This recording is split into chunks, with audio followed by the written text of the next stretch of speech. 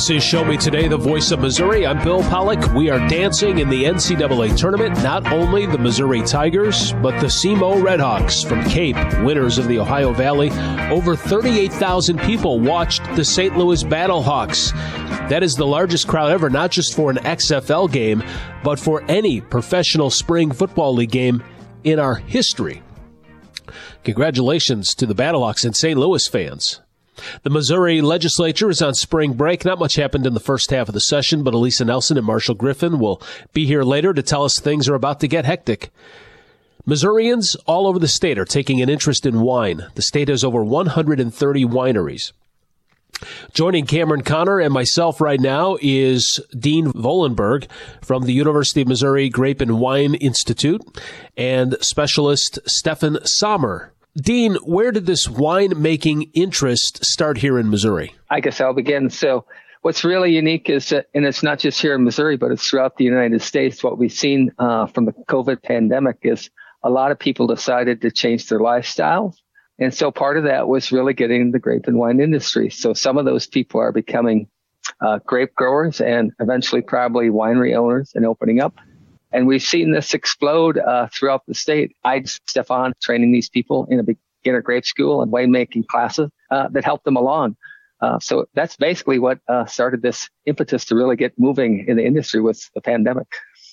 Stefan, do you have anything that you'd like to add to that? It is essentially connected to a shift in what people are trying to do with their lives. And I think wine still has that romantic flair to it. And a lot of people think that, yeah, it's a worthwhile industry to be in because wine is a cultural good and it's always connected to something. One of the ways that I'd like to really step into the next follow-up question with that is, well, if there's going to be a lot of people that want to start investing in winemaking or in grape growing here in Missouri, the state has to be able to withstand that. It has to be a good climate in order for that to actually exist, in order for that to happen. So what actually makes Missouri a good wine production state, a good grape production state? We're still located what I consider in a continental climate, and we're in an environment where the business atmosphere is really good. So we have what I would call lower taxes compared to any other Midwestern state. So the business aspect.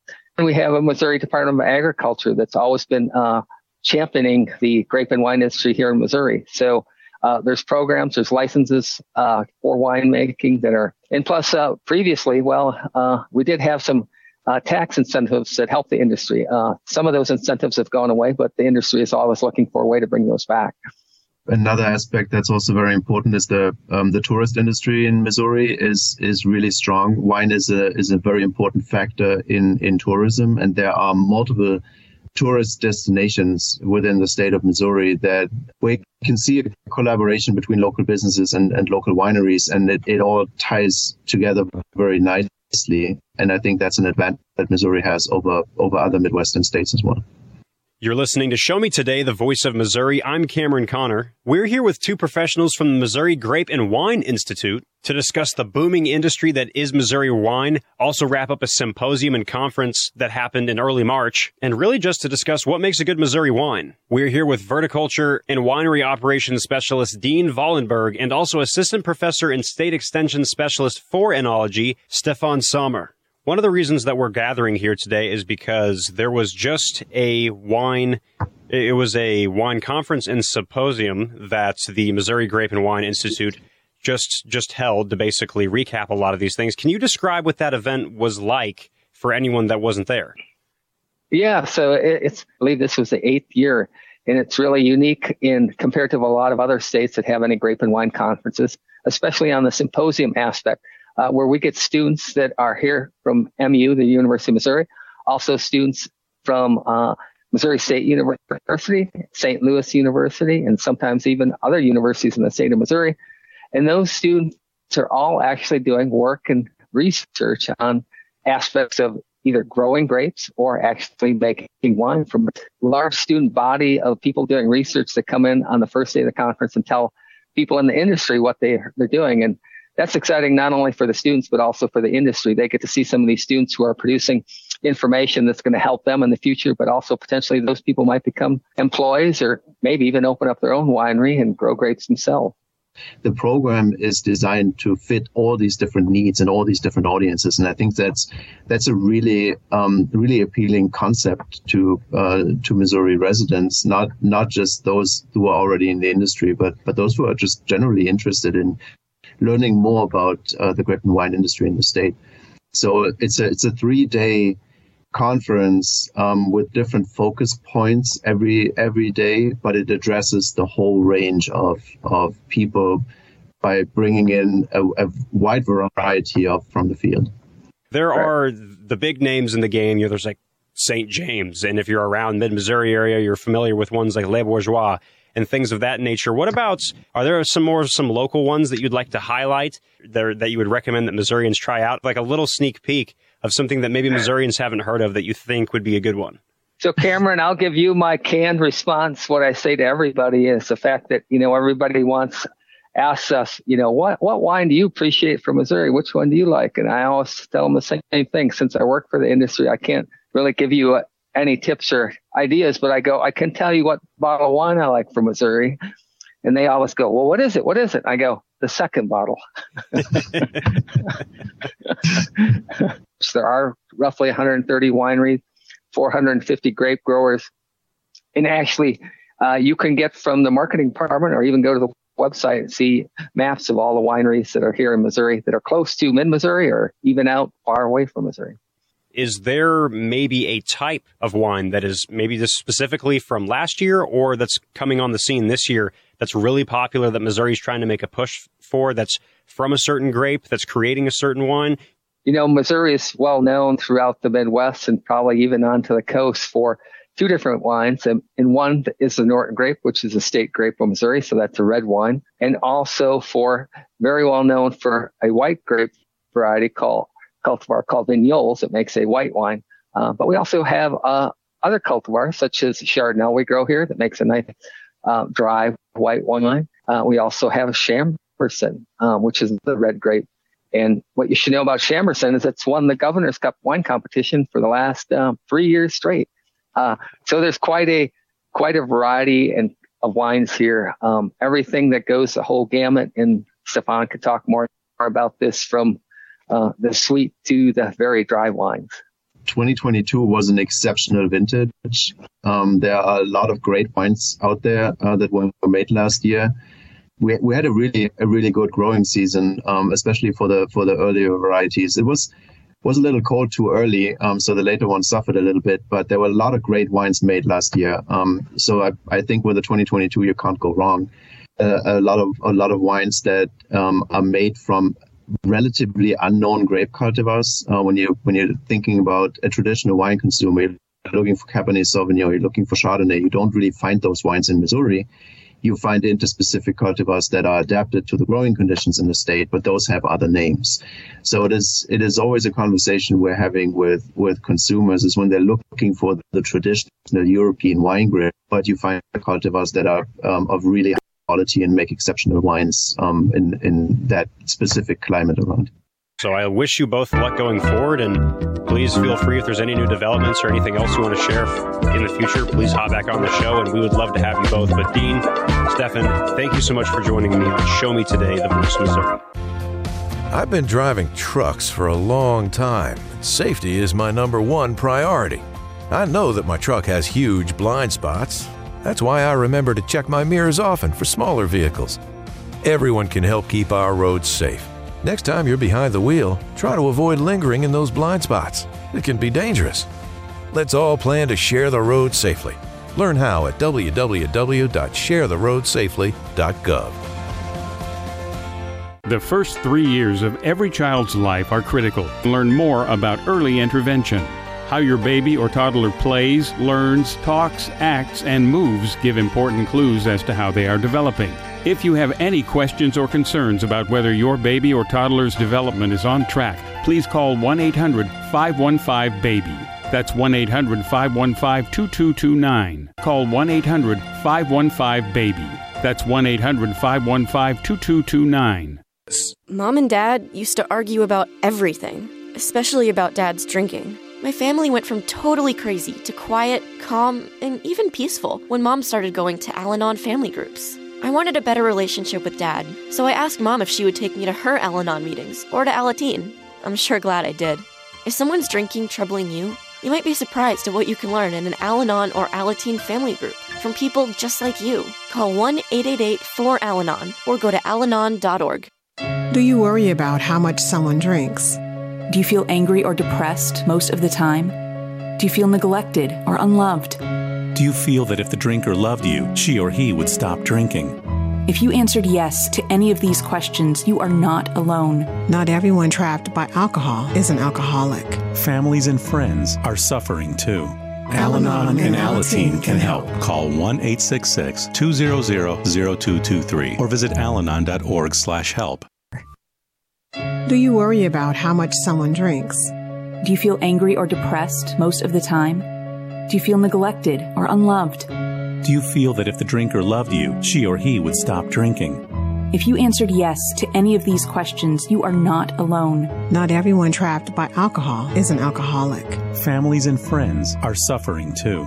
Al-Anon and Alateen can help. Call 1-866-200-0223 or visit alanon.org/help. The United States Deputy Sheriff's Association is a national nonprofit and the largest non-governmental provider of services to law enforcement. The USDSA assists city, county, state, and federal agencies with free safety equipment donations and officer survival training, along with cash donations to families of law enforcement officers who perish in the line of duty, college scholarships for the children of law enforcement, a citizen awareness program, and more. For more information on the USDSA and how you can help, visit usdeputy.org. We return to Show Me Today. We're just about halfway through our program. Might be a good time to talk about the Missouri legislature. They're at their halfway point. Spring break adjourned until the 20th, and to talk about what's been accomplished, what's on the horizon, and what's drawing the biggest interest, Lisa Nelson and Marshall Griffin join me.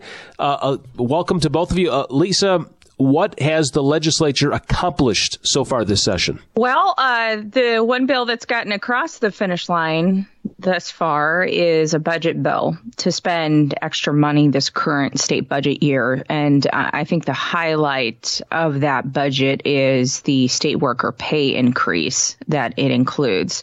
That's, I believe, the only bill that has gotten to the finish line at this point. Now, there are several bills at the halfway point. So a school open enrollment bill has passed out of the House, so it's now the Senate's turn to take a look at it. There's one that is a priority for Republicans this year that would expand Medicaid benefits. And I would say for Democrats as well, by the way. But the bill would expand Medicaid benefits to 1 year for low-income pregnant women post-pregnancy. And there's also a bill that would give tax credits to attract companies who film at least 50% of their movie in Missouri, so film tax credits. And then also another one would prevent the immediate loss of government benefits like food stamps for participants who say they are mulling over a pay raise or a job promotion. It would instead reduce those benefits proportionate to any income increases. And the other part that I think is significant is that it would allow people who apply for these benefits to apply through a one-page application instead of like the 60-plus page application that we currently have. And one other bill would allow car dealers to collect sales tax on vehicles before the car leaves the lot. So those are some of the things that lawmakers will be working on when they return. Is it pretty typical during a legislative session to kind of get to this point and not much has been passed? It's very normal. Yes, go ahead. Go ahead, Elisa. Yeah, I think so. I mean, it's because they're working so hard on the budget, really, that the budget, passing a balanced budget is the Missouri legislature's one constitutional duty. And so there's a huge focus on that throughout the session, not only for the current year, but then for the next budget year. So that's where a lot of their time is spent. throughout the first half of the session, and even further than that, really almost into May. And then it's kind of a mad dash, if you will, to get some of the other stuff done. I mean, they're working on, other bills while they're working on the budget as well. But I mean, it's stuff that they're continually working on. That's Elisa Nelson. We're talking about spring break for the Missouri legislature. And you also heard Marshall Griffin. Marshall, bring you in. Social issues have been a big attention grabber here. The LGBTQIA2S+, in particular, bills that would bar transgender athletes from competing in girls and women's sports, bar school personnel from discussing gender identity and sexual orientation with public school students. It's been popping up around the country and here in our state. What's driving this? I think in part what's driving it is seeing the success of the Don't Say Gay bill in Florida. They'd been pushing that, their legislature had been pushing that for a few years, and they finally got that signed into law last year. And someone in Missouri or groups of people in Missouri said, well, we can do one better. Now the Florida law basically says that basically bans curriculum up through from kindergarten through the third grade, that you could not teach, teach sexually oriented or gender identity subject matter up through the third grade. Missouri's proposed law would go even further, basically saying that no teacher, no principal, no school personnel of any type can discuss gender identity or sexual orientation with any public school student, kindergarten through high school. And that has really drawn the battle lines, especially in the Senate, where, there are more avenues to stop bills than there are in the House. And it's basically culture war is dominating a good bit of what's happening in the legislature this year. Do you see it being solved, something being passed, or is there a lot of divide on this? Something will be passed. Something will get. I would be shocked if something did not get passed. And if it doesn't, it'll only be because time runs out and they got sidetracked by something else. This is a high priority for Republicans. And it's not so much that they're against sexual teaching of, sexual issues in school. What's driving the argument on the Republican side is that they're convinced that certain teachers and administrators are pushing the LGBT agenda, basically trying to recruit kids to be gay or be bisexual or to be transgender. They believe that they're doing things to encourage kids to believe that they're that way, and that's what's driving a lot of the Republican push in the legislature. And the Democrats are pushing back, saying, no, that's not the case. If a child is this, then a child is this. That teachers do not, and school administrators don't. All they do is listen and talk. They don't try to convert kids. But the Republicans are pushing that argument, saying that, yes, some of them are, and we have to stop it. Marshall Griffin and Elisa Nelson, legislative session at the halfway point, spring break for them. They return on the 20th. Marshall and Elisa, I got a couple more things for you, but Marshall, I want to find out about this legalized sports betting. It's something that we've talked about here on the show. The states around us are passing bills. We seem to be kind of late on this. I know there's a lot of different things that are being thrown out there. Where are we at with legalized sports betting, and do you see it crossing the finish line? I'm less confident about this crossing the finish line. It got very close last year, but there are two obstacles and roadblocks. One is this Senator Denny Hoskins' insistence that sports betting be paired with the legalization of video lottery terminals. And his argument for that is that sports betting in and of itself, the amount of tax revenue that would be charged in order to, from sports bets that are made, Hoskins argues that is not going to be enough to, financially justify sports betting by itself, that it has to be paired with something else. And he is insisting that video lottery go along with that. I just want to throw in that I've been hearing rumblings that a ballot measure could be on the way if the Missouri legislature does not pass a sports betting bill this year. So there is some pressure, I think, this year to get it done, because if not, it might make it to a vote of the people. House Democratic Leader Crystal Quade, I had asked her about this, and she had said that polling that she has done, and there has been polling done about how important legalizing sports betting is, and she doesn't think at least the polling shows that it's not something that people care that much about. So I was kind of surprised about that. Oh, that's crazy. That's absolutely crazy. That's crazy talk. Our state is missing out on so much. So much. It's crazy. Here's what needs to happen. They get this thing passed real quick. If the Kansas City Chiefs say, we're going to build a new stadium, but we're building it in Kansas so that we can attach some sports, and then watch how fast that thing would pass. Mm-hmm. That could be that could be the thing that tips it. Yeah, absolutely. Very much so. Yeah. All right, Elisa. Any other drama? I know at the beginning of the session, some women were fighting about types of clothes they were wearing. Did they ever get that settled? What else is going on? There always seems to be something that it's like a soap opera over there sometimes.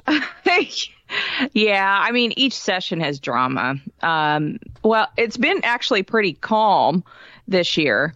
Now, before leaving break, the Senate adjourned a day early after failing to find a compromise on a bill that dealt with banning gender transitions for kids. And this ticked off some further right-leaning conservative members made up of the former Senate Conservative Caucus. So has this resurrected the Conservative Caucus? I think it quite possibly could. I think we'll see after the Senate returns from spring break what happens. It could be a livelier second half.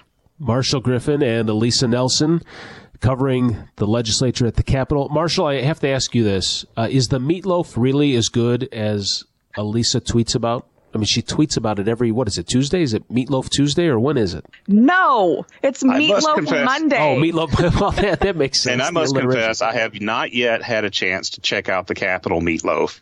So you're missing out, guys. I'll make sure that you get some. Right, I usually get enough for the whole week. I mean, you love it the way you tweet about it. You brag it up pretty good, so. I'd do anything for legislative coverage, but I won't do that. Oh. Oh, Marshall, great way to end. Boom. All right. Elisa Nelson and Marshall Griffin, thank you for catching us up. Great to talk with you. Thank you. This is Show Me Today, the voice of Missouri. Meet Ed, movie buff, animal lover, safe driver. 5 years of driving an ambulance teaches you a thing or two. If people knew what I know, lives could be saved. When I see a car trying to rush past a turning bus, I get concerned.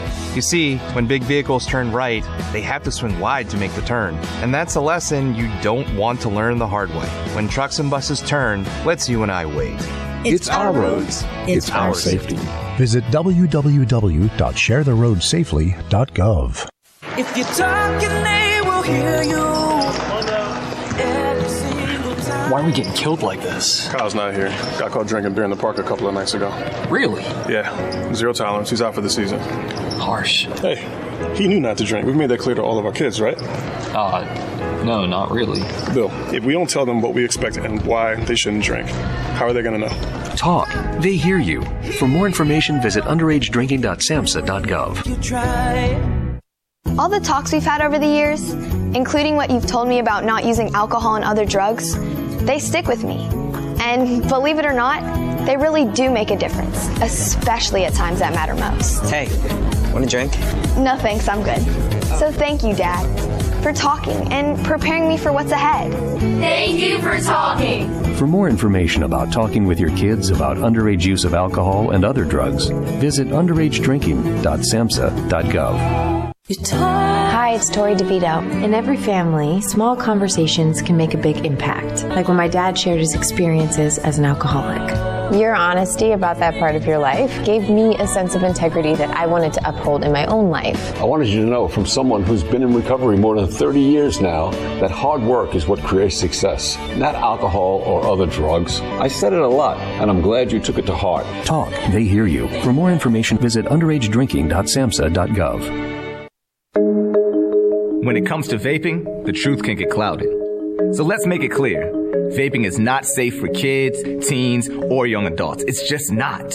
Because vaping can put microscopic particles into your lungs. And dangerous things like metals and volatile organic compounds into your body. And nicotine, the same highly addictive substance found in regular cigarettes. Nicotine can harm a person's brain development through their mid-20s, affecting learning, memory, attention, and impulse control, and priming the brain for other addictions. Vaping products also come in kid-friendly flavors that can make them appealing to youth. And many kids also use other drugs, like marijuana, in vaping devices. With appealing flavors, high nicotine levels, and lots of promotion on social media, many kids think vaping is harmless, but it's not. So talk to your kids about the risks of vaping, because when you talk, they hear you. For more information, visit underagedrinking.samhsa.gov. Email from school about the incident today. Scary. Tell me about it. Did you have any idea that was going on? None. I mean, you saw Derek at the game last night, too. Did you have a clue? No, but teachers like me, parents, we don't always know as much as you guys do. Kids hear first about what's going on with other kids. Half the time, it's rumors. It can be hard to tell sometimes, but if you're ever concerned about a friend who's having trouble with alcohol, prescription drugs, bullying, violence, anything, you need to tell an adult. Mom or me, a teacher, coach, school counselor, someone you know and trust. Dad, no kid is gonna tell an adult about that kind of stuff. I get it, but if we don't know, we can't help. Speaking up about a problem, that's what helping a friend is all about. For more information, visit underagedrinking.samhsa.gov. We're back on Show Me Today, the Rust Belt, the industrial back of the United States, right here in our backyard. Places like St. Louis and Kansas City, places and industries that at one time grouped together to help the United States win World War II. But in the name of progress and the launch of the atomic bomb, it came at a cost. Republican Representative Tricia Burns explains to Anthony Morabith. What we're talking about is the amount of waste that was dumped all over St. Louis County. You also had the production plant that was in St. Louis City. And what people aren't talking about is the atomic production plant, so the nuclear processing that took place 1,000 feet from an operating high school. And it takes people a second to realize that. That high school did not build next to a nuclear processing plant or the uranium processing plant. The federal government built that next to an operating high school. So not only did you have production there, while kids were present, for 20 years, they left that completely abandoned and were fully negligent in the way that was handled. However, if you would go out and go to their interpretive center, it's just a big pat on their back on what a great job that they've done in the community to make it a flower preserve. They got a big rock pile. They've turned it into a tourist attraction. But nowhere in that history do they talk about the kids that got into that quarry, and the contents of that quarry are in that containment cell. There's even stories of kids that played in the factory, and definitely in the 70s, 80s, and 90s, people called it various things from the Aquadome, but it was the water treatment facility for that processing of that uranium. That was all considered radioactive, and that's all in that containment cell. Not only that, you have a witch's brew because before that it was a TNT and DNT plant. And you have the quarry, which not only had all of those contaminants and the contaminants when they took down the St. Louis plant, but they also took in products, radioactive and toxic chemicals from other areas in the country. So all of this is currently under this rock pile or containment cell, and the high school is still there. I have no reason to create any fear for the people that are currently there. So what I tell people is we can talk about what it is, but we have to talk about what it isn't. So it isn't, as far as I know, it should be cleaned up for the high school kids. The proximity is a concern, but they say they have controls. It isn't about nuclear energy, and it's not about nuclear medicine. This is atomic bomb weapons facilities, these production type facilities that were in the community before cleanup, and the fact that nobody has took accountability for any of the injuries across these locations throughout St. Louis and St. Charles. It's worth mentioning that there's kind of like what I would sort of call a give and take relationship. And I want to add this to the conversation because I think that this is a lot of what has been brought up over the years. And correct me if I'm wrong. You have one side of the argument of, yeah, but this was necessary to help the United States win World War II. But what I'm also noticing on the flip side of that is not just Missouri. I'm seeing this pop up, and I'm seeing this happen all across the Rust Belt, all across varying parts of the United States, predominantly industrial parts of the U.S. with an industrial past who helped with the so-called Manhattan Project. And now it's 2023 at the time of this recording, and we're now seeing some of this start to pop up 60, 70, 80 years after the production of some of this stuff started happening, which I think is interesting because this plays into exactly what you were talking about and how this is impacting still the local region and the area of St. Louis. Right. So what people don't probably know is in Missouri, it's called the EEOICPA. And for short, it's basically the Atomic Bomb Workers legislation. So that legislation came into effect about 2000, 2001. And in the state of Missouri alone, for those that worked in these production facilities, they have paid out $284 million. So that means they have 23 years worth of data. However, if residents come to them, except Coldwater Creek, they have government documentation. But if other residents say, hey, listen, I have brain cancer, or a family member had brain cancer under the age of 45, I mean, what an anomaly, right? And they'll say, well, why would you think that that's at all related? But meanwhile, for instance, there's been payout just in the Weldon plant that was next to Howell. They paid out more than $45 million just for those workers. And I'm not talking about only production. They have injury from the cleanup. So those 90 cleanup workers have the same injuries that we're seeing at Howell, but the people that went to Howell during that same time frame are completely ignored and made to feel like there is no reason they should suspect it has anything to do. And what's really crazy when you even think about the Coldwater Creek, some of these cancers that they're seeing, that the government admits there's a high likelihood that it's because of the Coldwater Creek. Some of these are automatic payouts if you work for 250 days plus in downtown St. Louis plant. So it's just crazy to me that these workers, or those that maybe even down to their grandchildren, they can prove causation as long as there's 250 days. But here you have flooding into people's basements, into their people's homes, and they've lived with the same product, and there's no accountability. And that's what I'm asking the state to do. I'm asking the state to truly look at this. People are so shocked by this story that a lot of times they're just like a deer in headlights. And Representative West, he has the mirror of my resolution. His own mother died from multiple myeloma. That is a recognized illness from this atomic bomb stuff.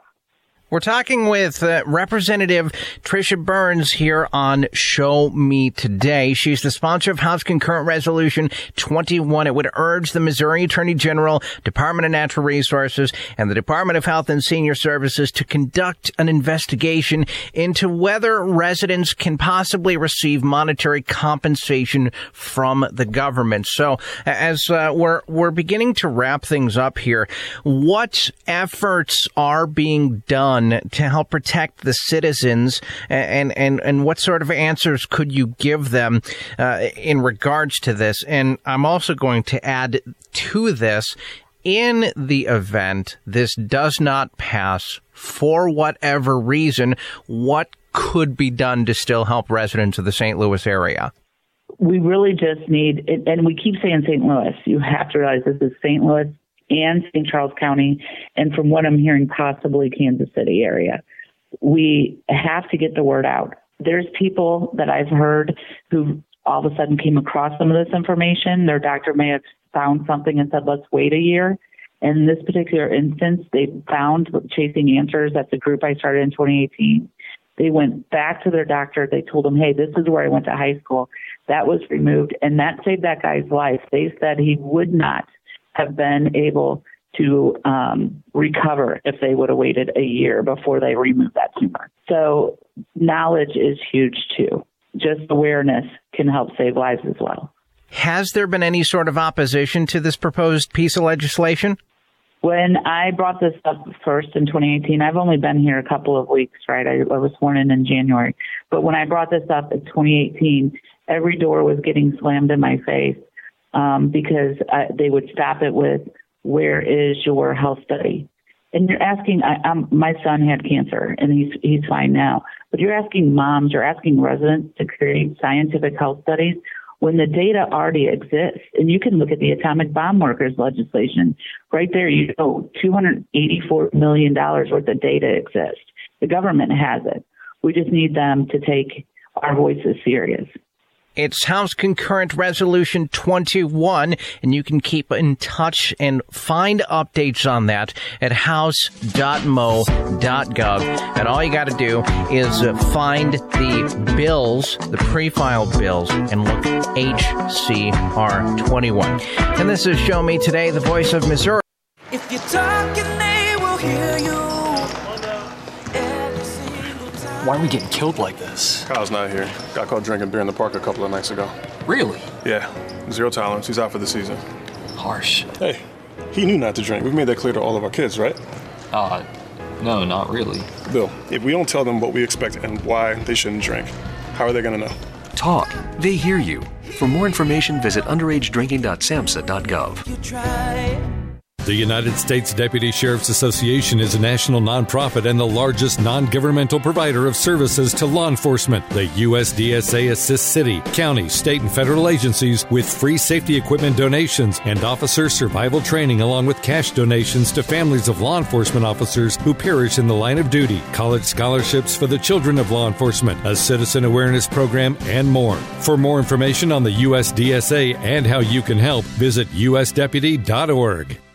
Hi, it's Tori DeVito. In every family, small conversations can make a big impact, like when my dad shared his experiences as an alcoholic.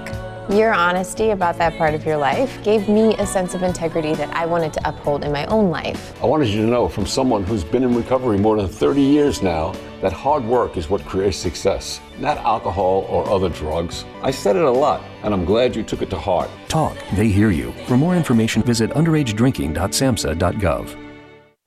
Matthew. Huh? Oh, sorry. It's okay. I just need you to listen to me. I know that a lot of times, Mom, it might not seem like I'm listening to you, but I am. I hear you. And what you say really does matter to me. I mean, let's be honest. No kid likes rules, but I get why we have them. I hear you, and I know it's because you care. For more information about talking with your kids about underage use of alcohol and other drugs, visit underagedrinking.samhsa.gov. Do you worry about how much someone drinks? Do you feel angry or depressed most of the time? Do you feel neglected or unloved? Do you feel that if the drinker loved you, she or he would stop drinking? If you answered yes to any of these questions, you are not alone. Not everyone trapped by alcohol is an alcoholic. Families and friends are suffering too. Al-Anon and Alateen can help. Call 1-866-200-0223 or visit alanon.org/help. The United States Deputy Sheriff's Association is a national nonprofit and the largest non-governmental provider of services to law enforcement. The USDSA assists city, county, state, and federal agencies with free safety equipment donations and officer survival training, along with cash donations to families of law enforcement officers who perish in the line of duty, college scholarships for the children of law enforcement, a citizen awareness program, and more. For more information on the USDSA and how you can help, visit usdeputy.org.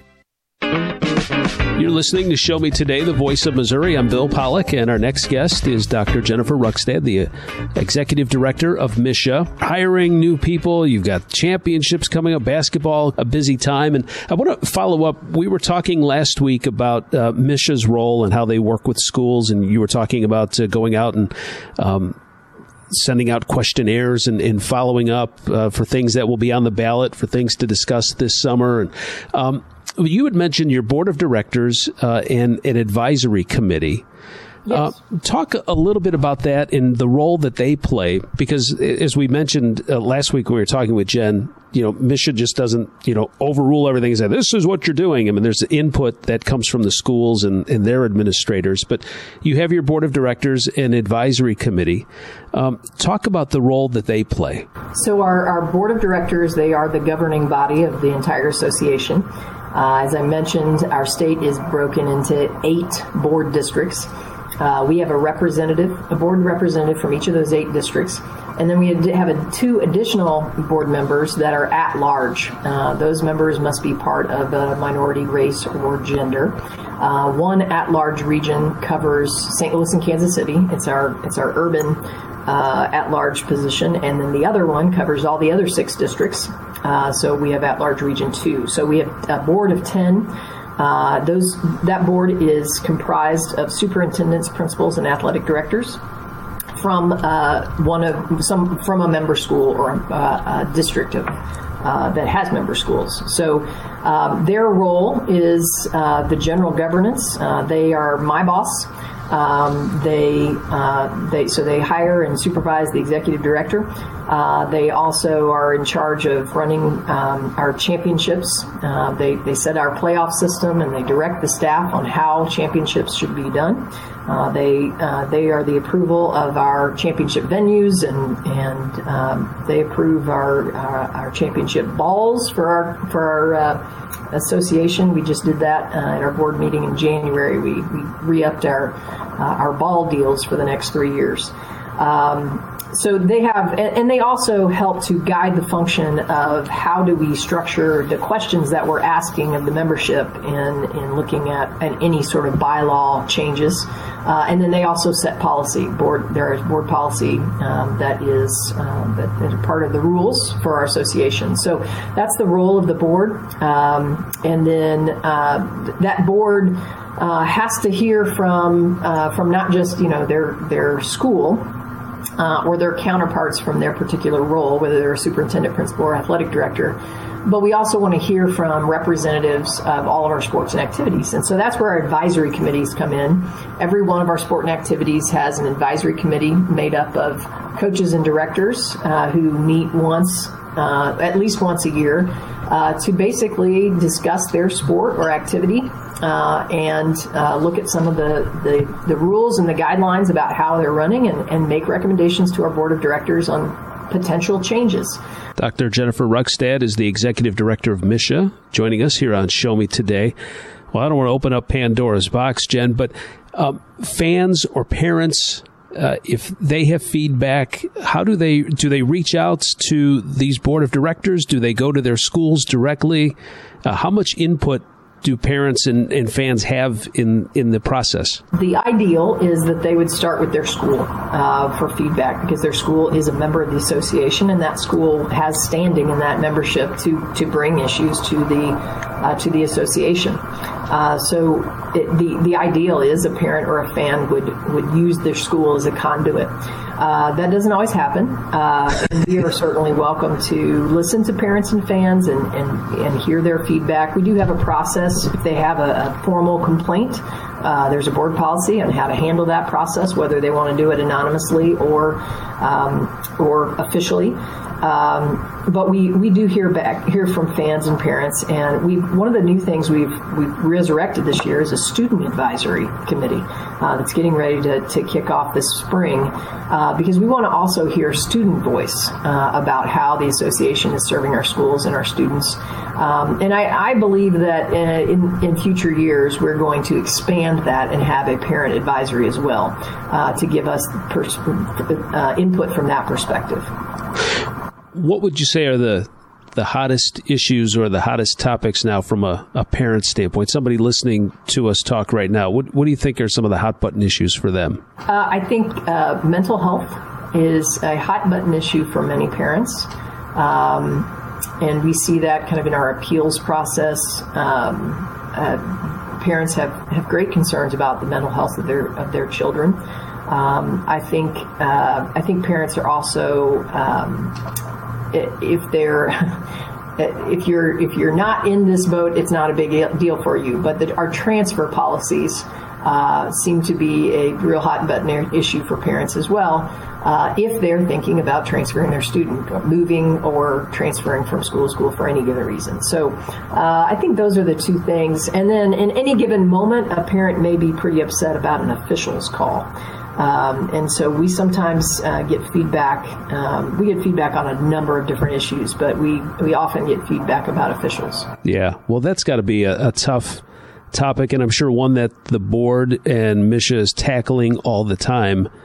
Game officials, listen, people are going to make mistakes. I don't know where we got into this. I don't know if it was because of instant replay with football now in all sports, or all of a sudden now they expect officials to be perfect, or I'm not sure where that came from, but it's a human element, and there's going to be mistakes, and these aren't full-time jobs, and we've kind of lost that vision of what these game officials are doing and what they're capable of doing too. Yes, it's led to a crisis in our country when it comes to high school and really all youth athletics, and that's a shortage of officials. And the number one reason officials leave the officiating arena is the treatment from fans. And yeah, they are human beings learning and growing, and they're probably going to miss some calls. And if you can have a little patience with them, they're going to get better and better and miss fewer calls.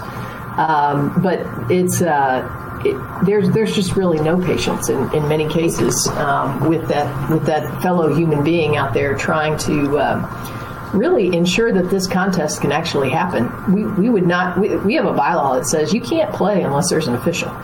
And if we don't have enough of them, and it hasn't happened much in our state, but there are states that regularly have games canceled because there are no officials to call. Wow. Yeah, that's tough. Hey, I want to go back just as we wrap up, Jen. You talked about mental health for players, athletes being a big concern.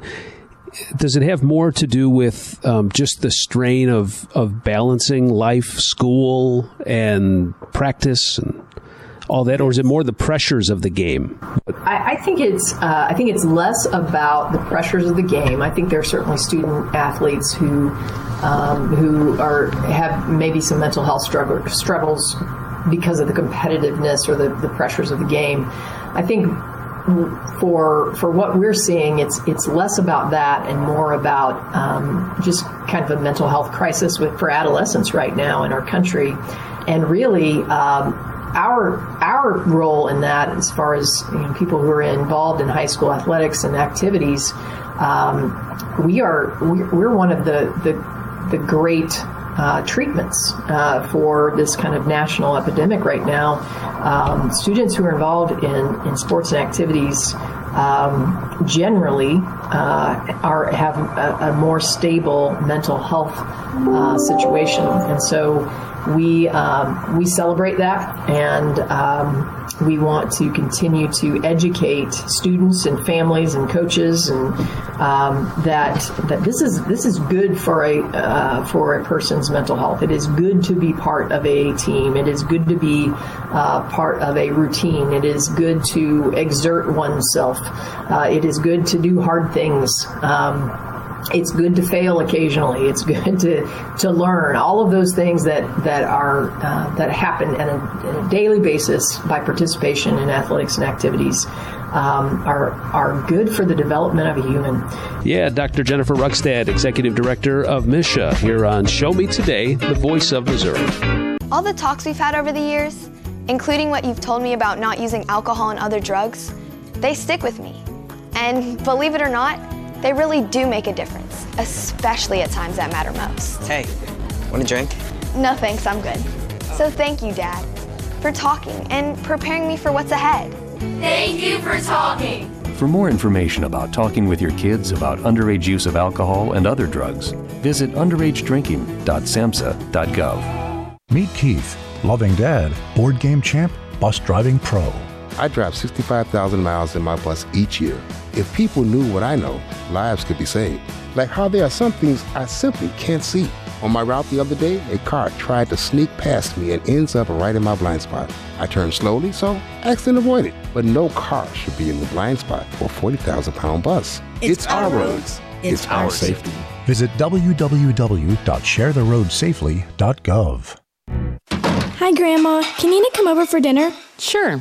I've been meaning to ask you, what would happen if someone offered you a drink? Grandma! If anyone ever does, I want you to say, no, I have too much respect for my family and I don't want to get in trouble. I promise, Grandma. They really do hear you. For tips on what to say, visit underagedrinking.samhsa.gov. That's underagedrinking.samhsa.gov. This message brought to you by SAMHSA and this station. Meet Ed, movie buff, animal lover, safe driver. 5 years of driving an ambulance teaches you a thing or two. If people knew what I know, lives could be saved. When I see a car trying to rush past a turning bus, I get concerned. You see, when big vehicles turn right, they have to swing wide to make the turn. And that's a lesson you don't want to learn the hard way. When trucks and buses turn, let's you and I wait. It's our roads. It's our safety. Visit www.sharetheroadsafely.gov.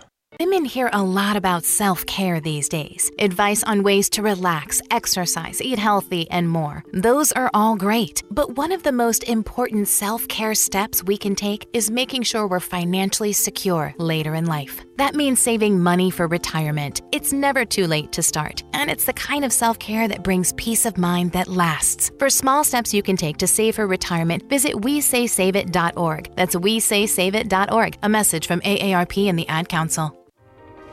Ashiro's work is never done. You care for the house, the kids, and our future. We're so grateful for all you do.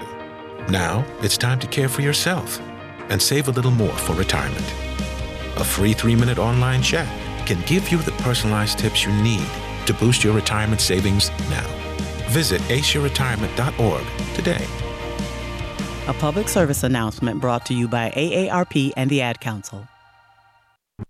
This is Show Me Today, the voice of Missouri. Thanks to all of our guests, including MSHSAA Executive Director Dr. Jennifer Ruckstad. They had the classes 1, 2, and 3 Final Four in Springfield this past weekend. Congratulations on the girls' side, Meadville, Tipton, and Fairgrove, this year's state champions. And on the boys' side, South Iron, Salisbury, and New Madrid Central. The Final Four for classes 4, 5, and 6 taking place this weekend in Springfield. We'll preview the NCAA tournament with, of course, the SEMO Redhawks and the Mizzou Tigers. Plus, we've got Division II teams that are battling for national championships. That's coming up. I'm Bill Pollock. We'll talk to you again Tuesday. Show me today.